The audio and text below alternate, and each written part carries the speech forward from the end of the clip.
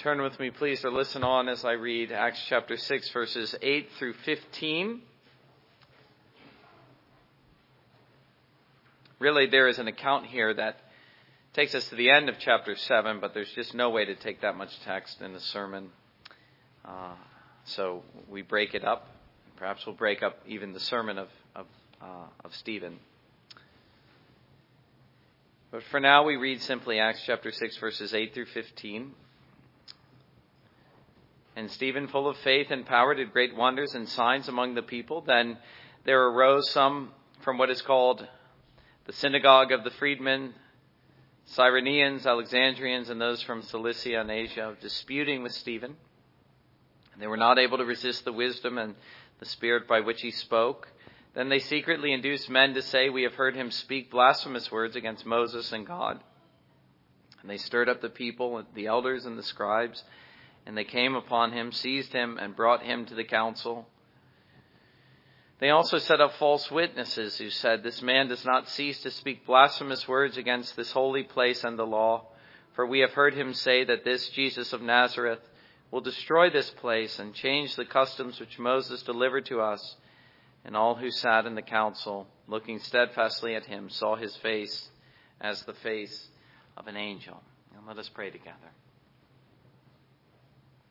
Holy Father, we thank you once more for the testimony of these early Christians. We have here the testimony of the first martyr. Following the death of Christ, we have the trial and soon the testimony and the death of Stephen. Lord, it is tremendous to read of his legacy. We're inspired by it. We're also challenged by it. It's difficult to imagine being under that kind of pressure, seized by the very men who had killed the Lord Jesus, or at least handed him over to be killed, and then set to the same test only to be killed at their hands, and yet to remain steadfast. These are things which only you can produce in a sinful heart. We ask you that you would, even now, begin to prepare in us that very steadfastness by which we might be able to stand for Christ. And we ask this in his name. Amen. We read last time in verses 1 through 7 of the beginnings of the office of the deacon, and the first deacons were selected, 7 men, Stephen one of them. And in verse 7 of the church resuming her ministry, mightily, powerfully, unhindered, the apostles were able once again to do their work. In fact, chapter 6, verse 7 is one of 6 great summary statements in Acts. And that's something I've been pointing out, that Luke likes to pause and reflect and summarize and then particularize. So he speaks general, then particular. Then the word of God spread, and the number of the disciples multiplied greatly in Jerusalem, and a great many of the priests were obedient to the faith. He pauses at critical junctures. He summarizes, and then the narrative races on. As I say, there is 6 beginning at this one. Though I have to say, on some level, I question that traditional way of putting it, because it seems to me some of those summary statements were in fact found already. What was the critical juncture here? Well, there's a clue in verse 7. I emphasized last time that the deacons were selected, and the result was that the word of God spread and the numbers of disciples multiplied greatly in Jerusalem. Stop, but keep reading. And a great many of the priests were obedient to the faith. Now that's an interesting point. And it turns out that that's the very point that opens up to us a whole controversy that we may have anticipated. In fact, I have been anticipating since the earliest days of the apostles' ministry in the temple. The priests were included. The priests were coming into the church. The priests were being converted. In a sense, you could say the religion of the Jews and of the Old Testament was beginning to clash with the religion of the New Testament, as it had begun to do already in the ministry of Jesus. Now it was doing so in the early church. Luke here is pointing, therefore, in verse 7 and beyond, to a growing tension between those still devoted to the temple and those who were beginning to embrace Christianity, even the very priests themselves who ministered in the temple. It's something that is fascinating and in some sense bewildering to see, and I noted this earlier on. It's almost difficult to say this, but it's true. And that is that there was no tension up to this point. When it came to the ministry of the temple and the ministry of the church, That is what was so baffling in a way for us to see very early on, that the apostles were at first continuing to observe the rituals of the temple. Is that really what they were doing? Yes, they were. And it took a man, Luke says, like Stephen, a Gentile, to show them the folly of this and for the church to begin to embrace the truth.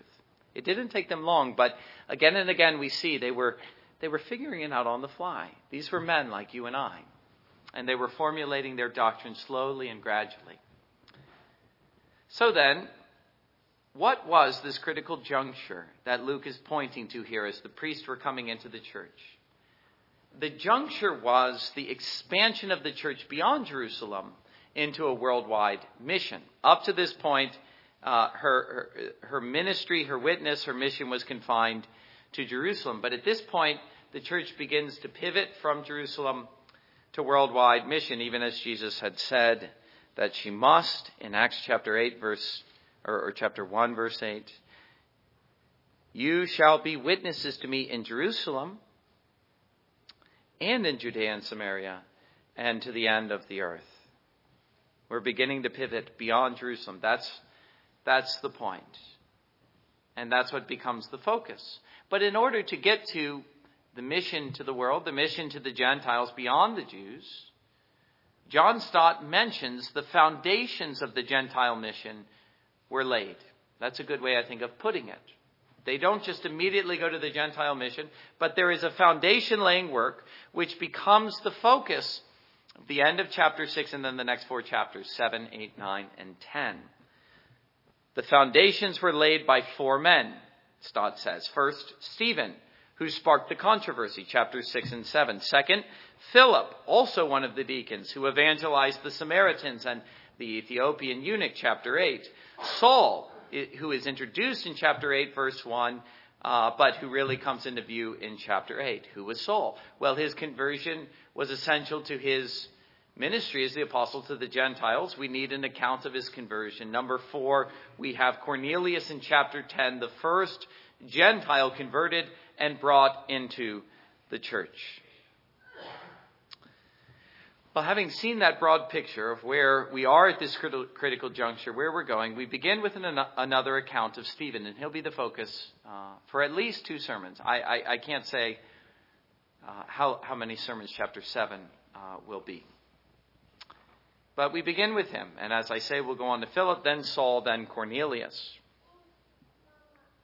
This is what we read. We begin with another account of the man himself. And Stephen, full of faith and power, did great wonders and signs among the people. This agrees with verse 5, which says, and they chose Stephen, a man full of faith and the Holy Spirit. And then go back to chapter 6, verse 8. Stephen, full of faith and power. Isn't that interesting to see? Verse 5 and verse 8. He was full of faith in the Holy Spirit, so also he is full of grace and power.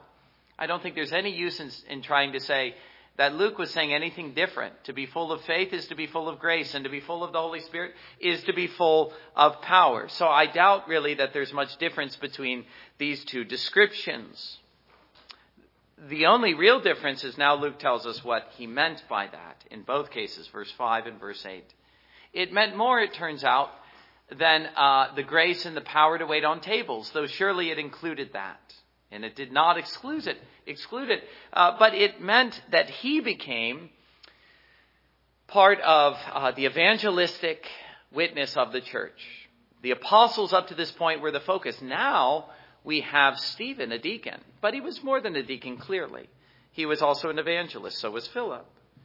He had a part in the preaching and the witnessing ministry of the church. He along with the apostles, amazingly performed signs and wonders, though perhaps not so amazing because of Joel's prophecy, which we read in chapter 2. So many people would do great things, Joel predicted. And so that expanded beyond the apostles. But of greater interest than the fact that he was able to perform powerful signs was that as he was full of the Spirit, which means that he was full of faith and he was full of grace and he was full of power, that he was a powerful evangelistic witness. He was a powerful preacher. And like so many preachers after him, the preaching of Stephen created a stir. It created a controversy. It created disputing. He got in trouble over it. You read the biography and the histories of of so many men, and that's what you'll find. So my focus here, and I really think Luke's focus, is not so much on the miracles, but on the teaching or the preaching or the witnessing, whatever you want to call it, of Stephen. And it seems clear that's the focus of Luke as well, because he speaks of the way in which open debate ensued as a result of what he taught. Then there arose some from what is called the synagogue of the freedmen, disputing with Stephen, and they were not able to resist the wisdom and the spirit by which he spoke. It's the words of Stephen. That's the focus. And the important thing to see about those words is, though they were disputed, though they were a matter of controversy, as he was full of the Spirit, none were able to refute him, even as Jesus had predicted in Luke chapter 21, verse 15. And the result of that was that he, like the apostles before him, was called to court. We saw that with Peter and John. We saw it with the apostles. We saw it with Christ. In fact, that's the true parallel. There's striking similarities between the case of Stephen and the case of Christ, for the hallmark of this event is the hallmark of Jesus' arrest and trial, and that is the false witnesses who spoke against him. And interestingly, the report of the false witnesses were very similar. Verses 13 and 14. They also set up false witnesses who said, "This man does not cease to speak blasphemous words against this holy place and the law, for we have heard him say that this Jesus of Nazareth will destroy this place and change the customs which Moses delivered to us." That's precisely what they were saying, Jesus, as we read earlier.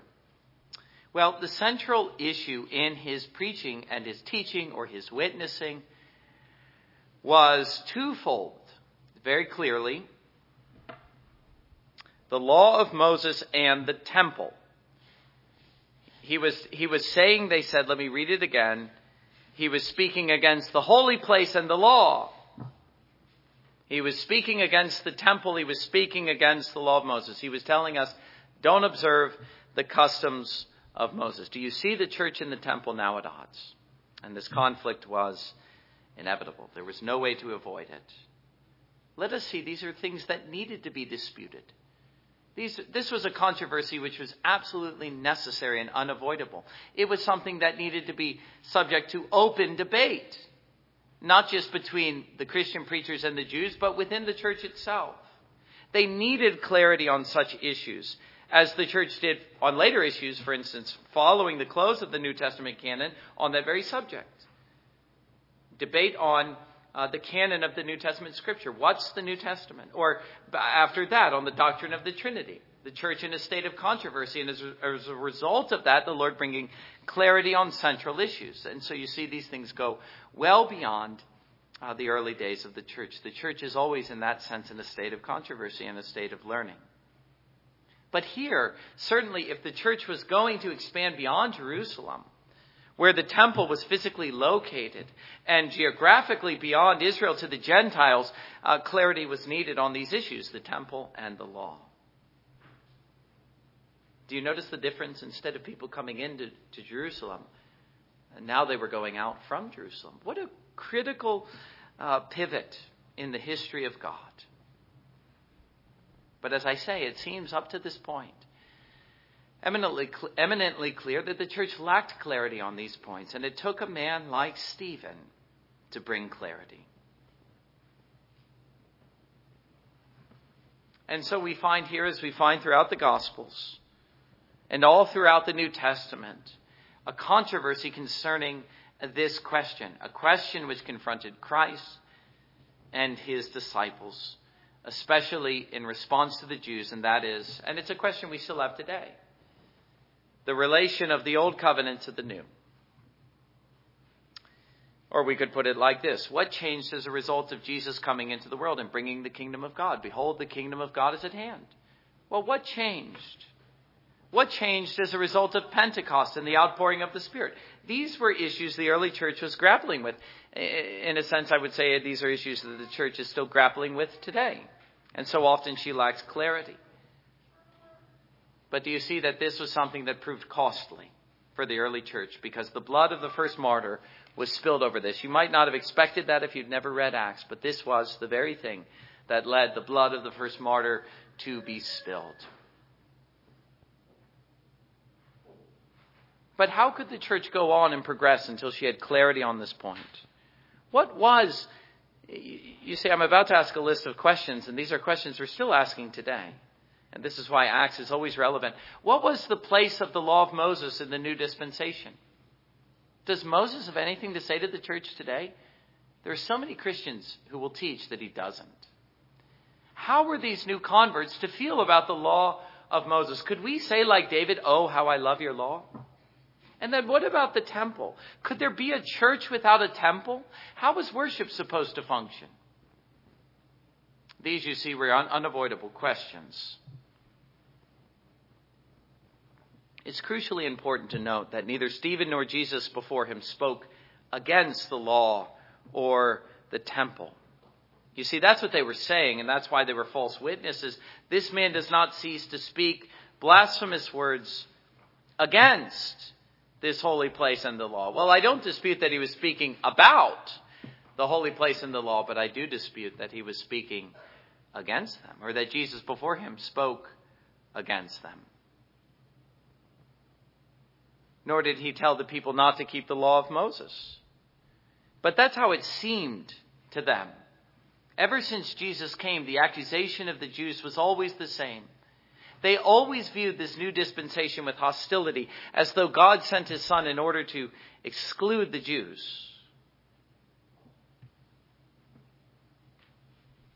When it was they to whom he sent his Son. And so there was more than a kernel of truth in what they said. There was indeed an element of tension, to be sure, between the dispensation, the old dispensation and the new. Especially when it was suggested by Jesus and then by Stephen that one would supersede the other, that one would replace the other, that one would fall out of use even as the new came into being, and thus rendering the old obsolete. You see, there was no way to say that and not offend the man who was still clinging to the old. But these men, I say again, proved to be false witnesses because they imagined that this was something negative rather than positive. They thought that when Stephen and Jesus said such things, that they were speaking against the law rather than speaking, and the temple rather than speaking in favor of them.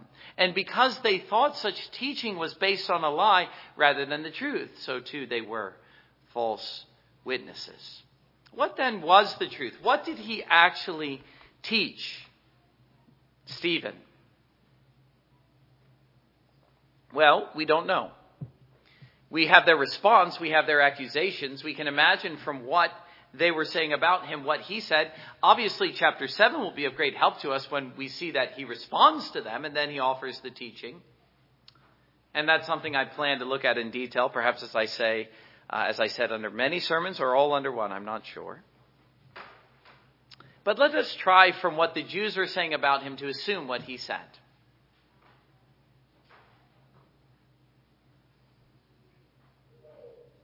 The first thing that I would notice that is noteworthy was that he did not merely present the facts of the gospel, but he was expounding them.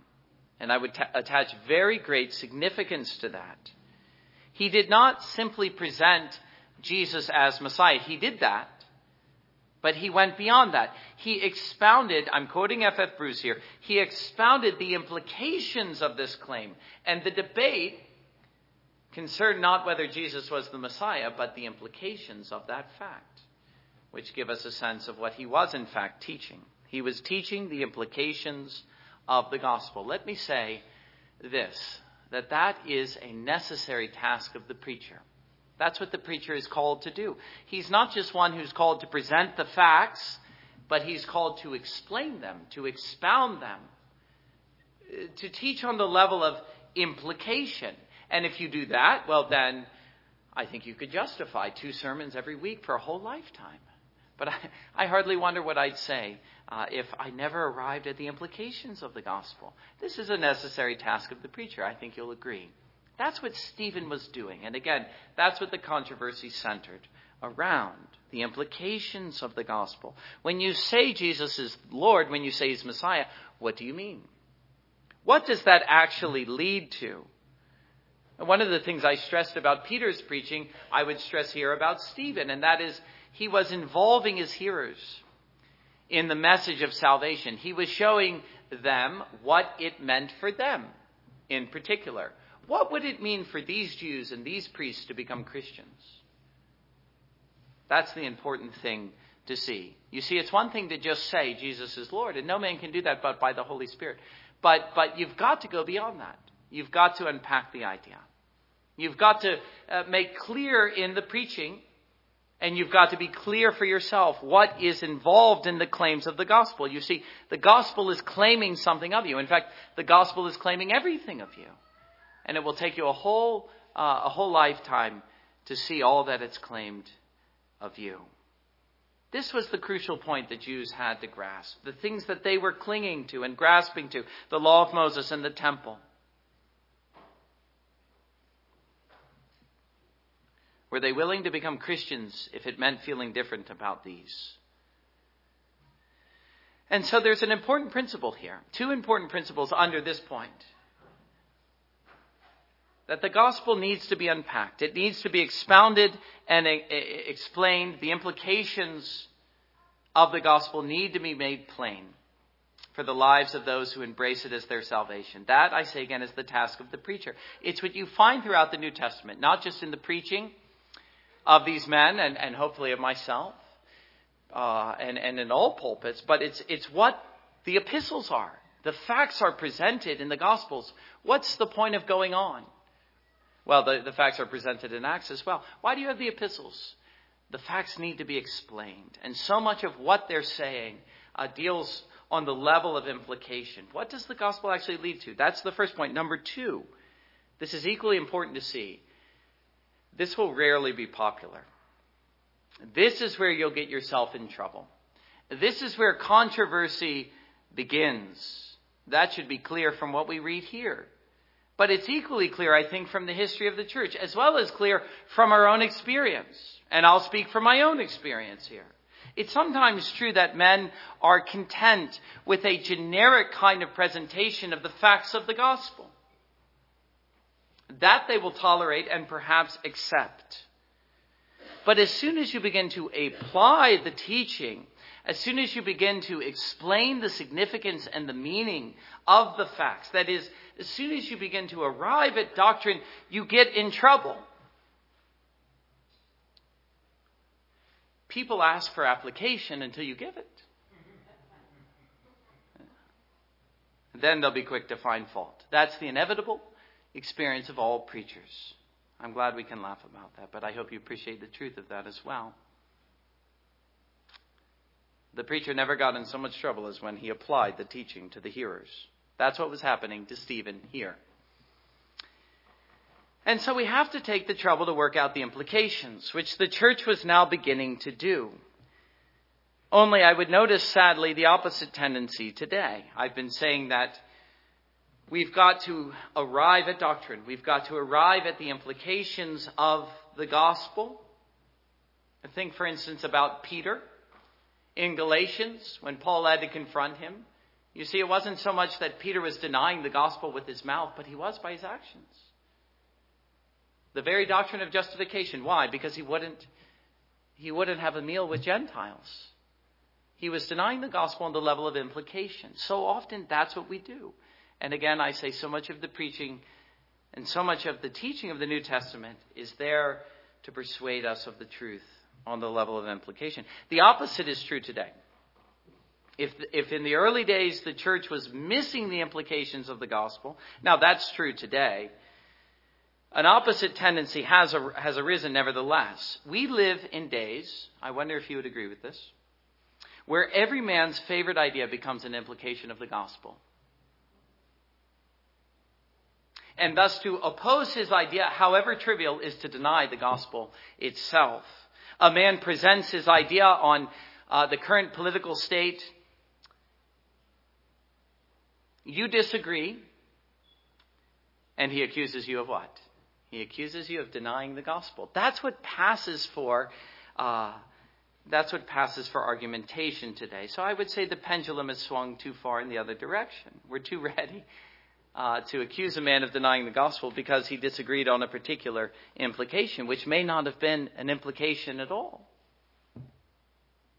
But come now to the actual teaching. I've spoken of what he was doing in general. He was expounding, he was unfolding, he was unpacking. What was he actually saying? Well, the only way to know or have some sense, assuming that what he said was faithful, and we have every reason to believe that he was, the issue was what he said Jesus said. We have to look at the Gospels, which we've already done. What did Jesus say? And then we can assume that Stephen was faithfully presenting that on these two issues, the temple and the law. Regarding the temple first, let us see that for the Jews, this was the centerpiece of their corporate worship. It was where the glory of God was formally manifested, and they thought still was. It's still where the Jew looks for the glory of God to be manifested. Not in the glory of Jesus Christ, in his first and second coming.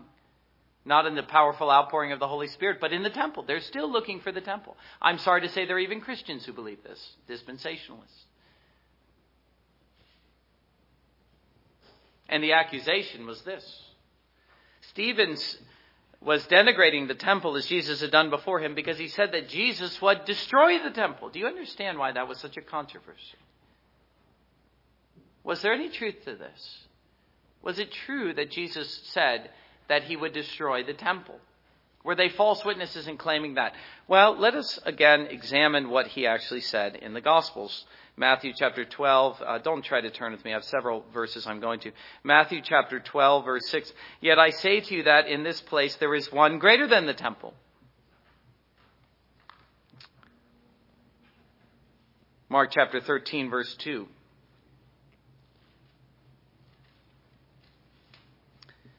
Do you see these great buildings? Not one stone shall be left upon another that shall not be thrown down.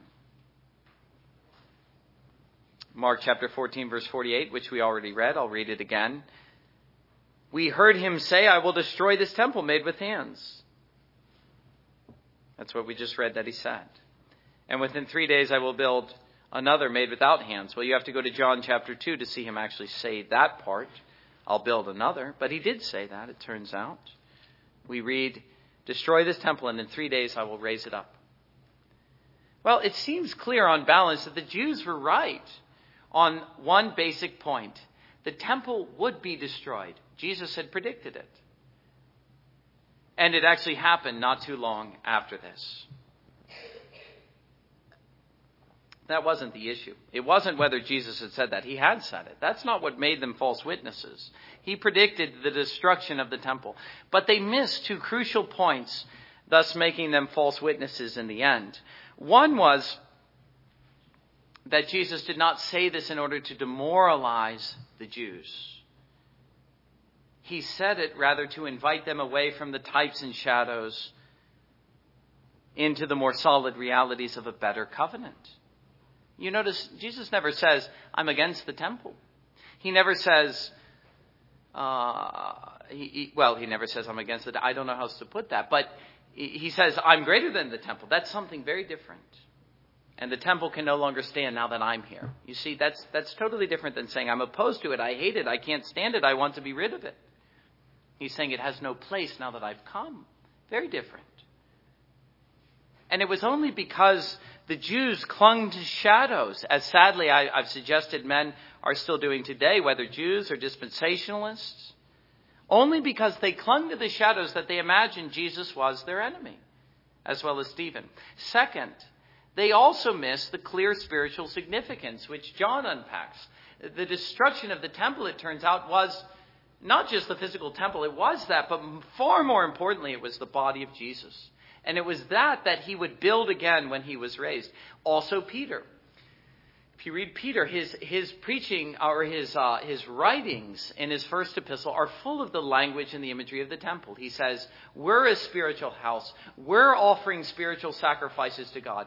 What Peter is saying now is now that Jesus has been raised and the Spirit has outpoured, and soon in those days the temple would be torn down, that the church becomes the spiritual house of God. It becomes the temple in which spiritual sacrifices of praise are ever offered to God.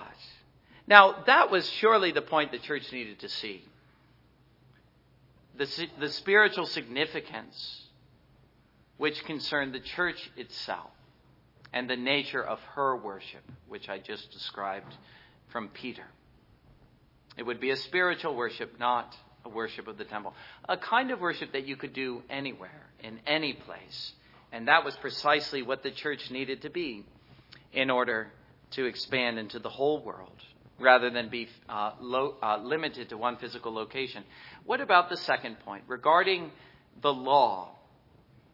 Well, it's easy here, again, to understand the hostility because it was clear that many of the customs of Moses, Jesus was telling his disciples to ignore. Verse 14, we read, not just verse 13, he was speaking against the law in the holy place, but we've heard him say that this Jesus of Nazareth will destroy this place and change the customs which Moses delivered to us. He'll change the customs, he'll tell us to ignore them, and so on.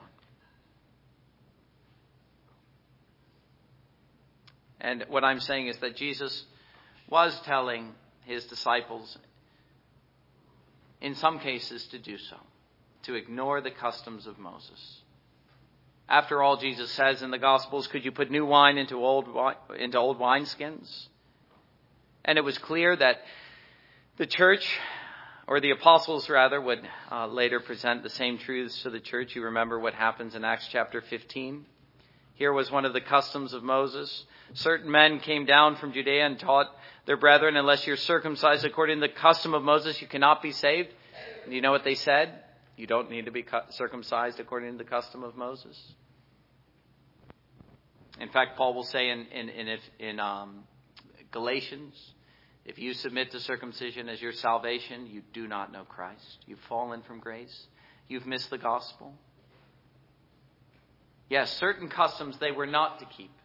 They were told explicitly not to. Indeed, as I was just saying from Galatians, if you went home and read Galatians as an example of what I'm saying, you would realize that to keep them would be to acknowledge on the level of implication that one had radically failed to recognize the new things God was doing in the church. The man who says he's a Christian but he still lives like a Jew has no clue what these new wineskins and this new wine are. But it's important to recognize two things here.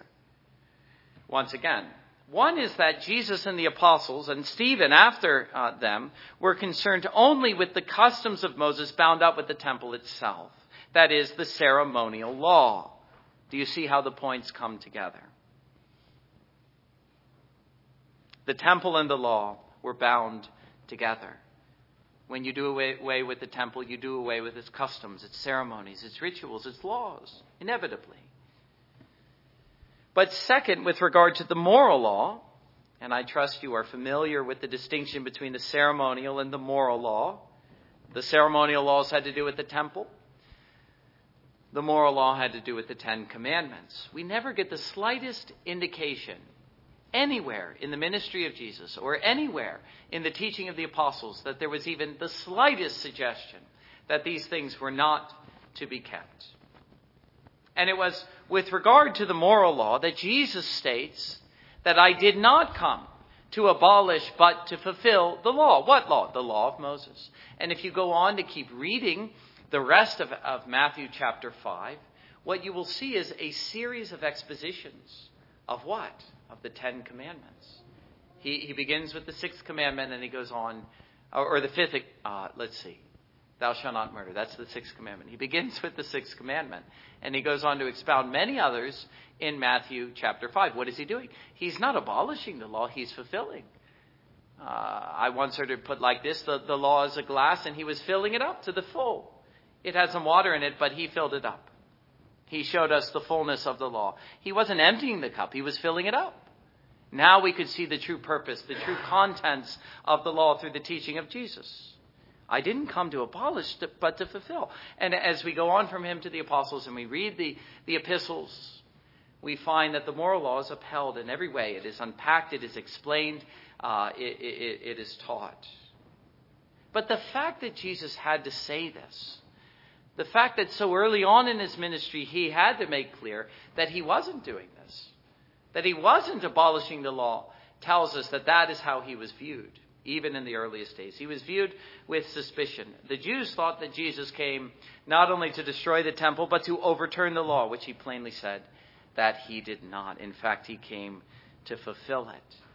And so the reality is, taking it all together, was that Jesus, now I'm speaking more broadly, Jesus did not come to abolish, but to fulfill. That's how we have to view the relation between the old and the new. He did not come to abolish, but to fulfill. Only sometimes the work of fulfilling looked a lot like abolishing, even to us. But that was not his fundamental posture towards the Old Testament dispensation, nor is it to be ours. And this puts even those things which pass away, such as the temple and its laws and its worship, into a positive rather than a negative light. For they were the very things that anticipated his coming. And this was their glory. Jesus didn't speak against them. I do not speak against them. Even as he said, the whole temple, every stone of it will be thrown down. Praise God. That's a glorious thing to say. But I'm not speaking against it. I'm not glorying simply in the overthrow of the thing itself. I'm glorying in the thing that came after it, the thing that replaced it, something better, something more solid, something more spiritual. That is Jesus Christ and his body, the church. Yes, that was their glory. It was that these became the very things in the old dispensation that anticipated the coming of Christ. And if only the Jews had seen that, they would have rejoiced in the coming of Christ, and they would have gladly let go of the shadows when the reality had come. But because they clung to shadows, as still today they do, they missed the very glory of the things to which they pointed. And they will always view the reality in hostility to the shadow. What's the main takeaway for us today as New Testament Christians? I know we don't think of ourselves like this, but have you ever thought of yourself as a Gentile and not a Jew? I don't see a single Jew in front of me. There's no connection to Judaism here in this room. We're all Gentiles. We're all about as far away as a man could possibly be from Jerusalem. Has that ever struck you? Have you ever been amazed at that thought? You see, I think the main takeaway here, as we find these early Christians grappling over this and even dying for it, is that we owe our place in the church to these men. Have you ever thought of that? That Jesus Christ died on the cross, he went to the Father, he sent out his Spirit, and he equipped these men to bring the gospel to you so that you might be saved. So as Paul says, you might be grafted in, even as the Jews, the natural branch, were cut out. We owe our place in the church to these men. Do you ever wonder at that fact? Do you ever read the Old Testament and wonder that now I, a Gentile, should be saved? Now I should have a place. Now I should be called a son and a child of Abraham. Do you marvel, that is, at the grace which saves you? Have you looked at what the Lord is doing and said, it's marvelous in my eyes that the gospel should come even to me, and that Christ should be gathering people unto himself even today? Do you understand, beloved, the lengths to which God has gone to include you, a Gentile sinner? Amen. Let us come now to praise our God in response to his word by standing together and singing hymn 433. Please stand.